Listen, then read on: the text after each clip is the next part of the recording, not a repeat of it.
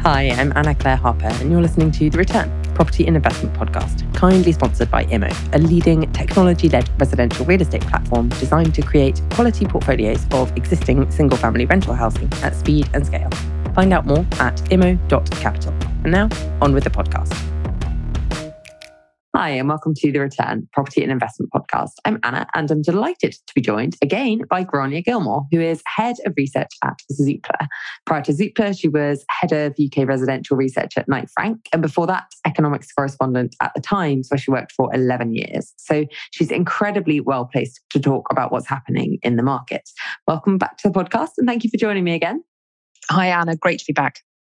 So you just released another brilliant report on the UK rental market, which makes for really interesting reading on what's been happening. And I'm really keen to dig into the findings, which they're relevant and they're important for investors and for tenants alike. So first off, what's actually happened in the last year in terms of rental pricing across the UK and why?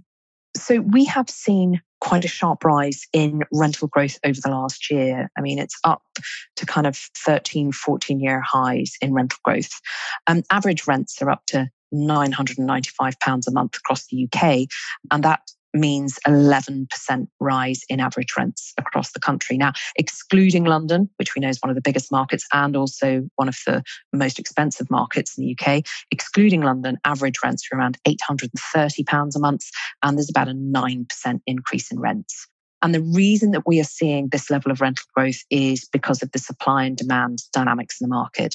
During the pandemic, many markets, especially in those city centres, which is where a lot of private rented properties are kind of congregated in those city centres, we saw a lot of that demand really ease off during the pandemic. City centres were shut, no one was coming to work, a lot of retail was closed. So the rental market was quite affected by that. The rental market just kept chugging along outside city centres and in more rural areas where some people had decided to move to during the pandemic. What we've seen in the last 6 months or so, 6 to 8 months, that demand in city centres has roared back to life. And it makes sense. Everything is opened up. Life in city centres is operating as usual. So we have seen really strong rental demand in city centre markets, and that is dragging rental growth up across the country. The most extreme version of that is in London. So a year ago, we would have been chatting and I would have been telling you that average rents were down 10% on the year. Now they're up around 15% on the year. Now, in monetary terms, what that means is that average rents in London are about £70 more expensive every month now than at the beginning of the pandemic. So real upward pressure on rents. And just to be clear, we do our data based on new lets agreed. So this is really reflecting when people are moving into new rental accommodation. But average rents, really strong upward pressure on rents because you have a lot of demand in the market at the moment and supply is not keeping up. And that is putting the upward pressure on those prices. Wow. Okay. We've covered a lot there. So that is really, really helpful and really interesting. So just going back to that kind of headline rate of rental price inflation, you mentioned 11% across the UK. And I think the concern a lot of people have right now is around the cost of living. So how does that rental price inflation, I mean, we've seen inflation sort of in the year to March, overall inflation, not relating to housing, has been about 6.2%. So how do the two kind of interact, inflation and rental price inflation? Yeah, so the cost of housing is involved in some elements of inflation calculations, especially when it comes to a measure called CPIH. And rents are used as a way of factoring in the functional cost of living in a house. And some mortgage calculations are used as well. But in the total cost of living basket, you have a lot of retail goods in there as well and a lot of costs of services.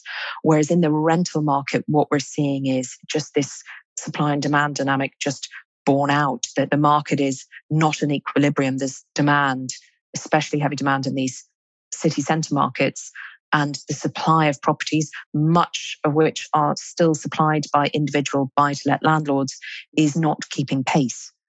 And overall, in the rental sector, we have had a drop-off in the number of buy-to-let landlords active in the market. Tax changes that came in 5 or 6 years ago, and especially that additional stamp duty for people buying buy-to-let properties, meant that the people investing hasn't matched the levels we saw before that. And that means there's just more pressure on this market, which needs more supply. We do look at some interesting data at Zoopla, and we can look at properties that are put on the sales market that were previously rented out. And we can see that there's an increase over the last year or two of the number of landlords that are obviously testing the market to see if they might sell up. Now, what we can also do is follow that through and see how many do sell.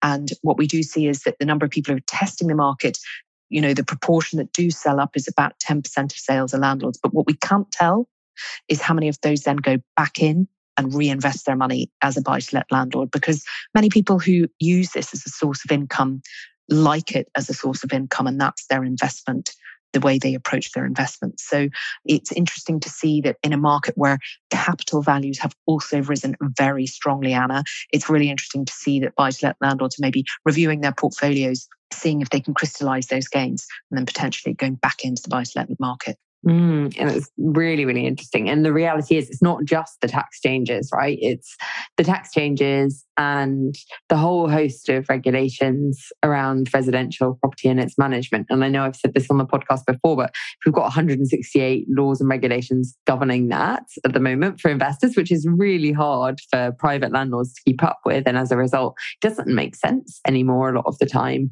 But I think what is really interesting about your reports and this data is that it's clearly, well, to me, it seems pretty clear that the negative of having more regulations to improve standards of living across the rental market is that supply is falling. And like you said, landlords are selling their properties, which means there's less rental housing supply, which is a problem for the affordability of rental housing. And just on that, so how does the rate of rental price growth that we've seen in the last year affect affordability of housing? And also, how's that changed over time? Absolutely. So if we look at the UK excluding London, the average rent now for a single earner, the average rent is going to take up around 32% of their gross income. And if you include London and take the whole UK figure, that rises to around 38%. Now, both of those figures are just slightly higher than the 5-year average. So the 5-year average of affordability. So you can see that those affordability levels are just pushing a bit higher. Now, if you are a sharer, if you're sharing your rental property with someone, obviously the proportion of your gross income that you're having to spend on rent falls proportionately. But what it's also worth mentioning is on that affordability basis, those with more disposable income, when they're thinking about, I want to move and what property do I want to move to, there's more choice for them because they can make a choice about how much rent they want to spend by choosing what property they move into and where they move to. So they might decide to go for a 2-bedroom property instead of a 3-bedroom property, and that way control their rent and how much they're paying. It's the people at the more economic end who don't have that choice, who are perhaps in the property they need to be in, and they are the ones who are going to feel the effects of any rental rises most keenly. And that's where all this stuff kind of starts to show and exaggerate social inequalities and economic inequalities, which have a very profound and kind of distressing, really, social impact. Because, like you say, it's all very well looking at the overall market, but the reality is the poorest people get hardest hit by changes in rental price growth, which is going to be a problem, I think, given that supply is falling. So the last 2 years have been a bit of a roller coaster in the rental market. But like you said earlier, kind of the falls and rises in different areas. And if we keep a broader perspective, what's really happened with rental growth in relation to earnings growth first in recent years? It's such an interesting question, Anna, because if we look back to 2017, 2018, 2019, right up to the start of the pandemic, earnings growth just between 2 and 4%, UK rental growth anywhere between 2 and 4%. It was all much for muchness. But what we saw during the pandemic and what we saw last year was earnings growth reach a peak of over 8%. You may remember the headlines at the time. Now, the one thing just to comment on there is not every industry across the UK economy saw earnings growth of 8%. Some industries were having that level of wage growth because there was a real lack of available workers. So they had to offer very high pay rises in order to entice that labour back into their industry. However, the overall ONS figure for earnings growth was over 8% last year. It's since fallen back down. It's kind of around 5.5%. But it's almost as if we're now seeing that level of rental growth echoed, from that earnings growth a year ago. But again, it is a function of the supply and demand dynamics. But that is why the affordability metric that I told you about hasn't gone off the charts. It's because the earnings growth has already risen to a certain extent to help absorb some of that rental growth.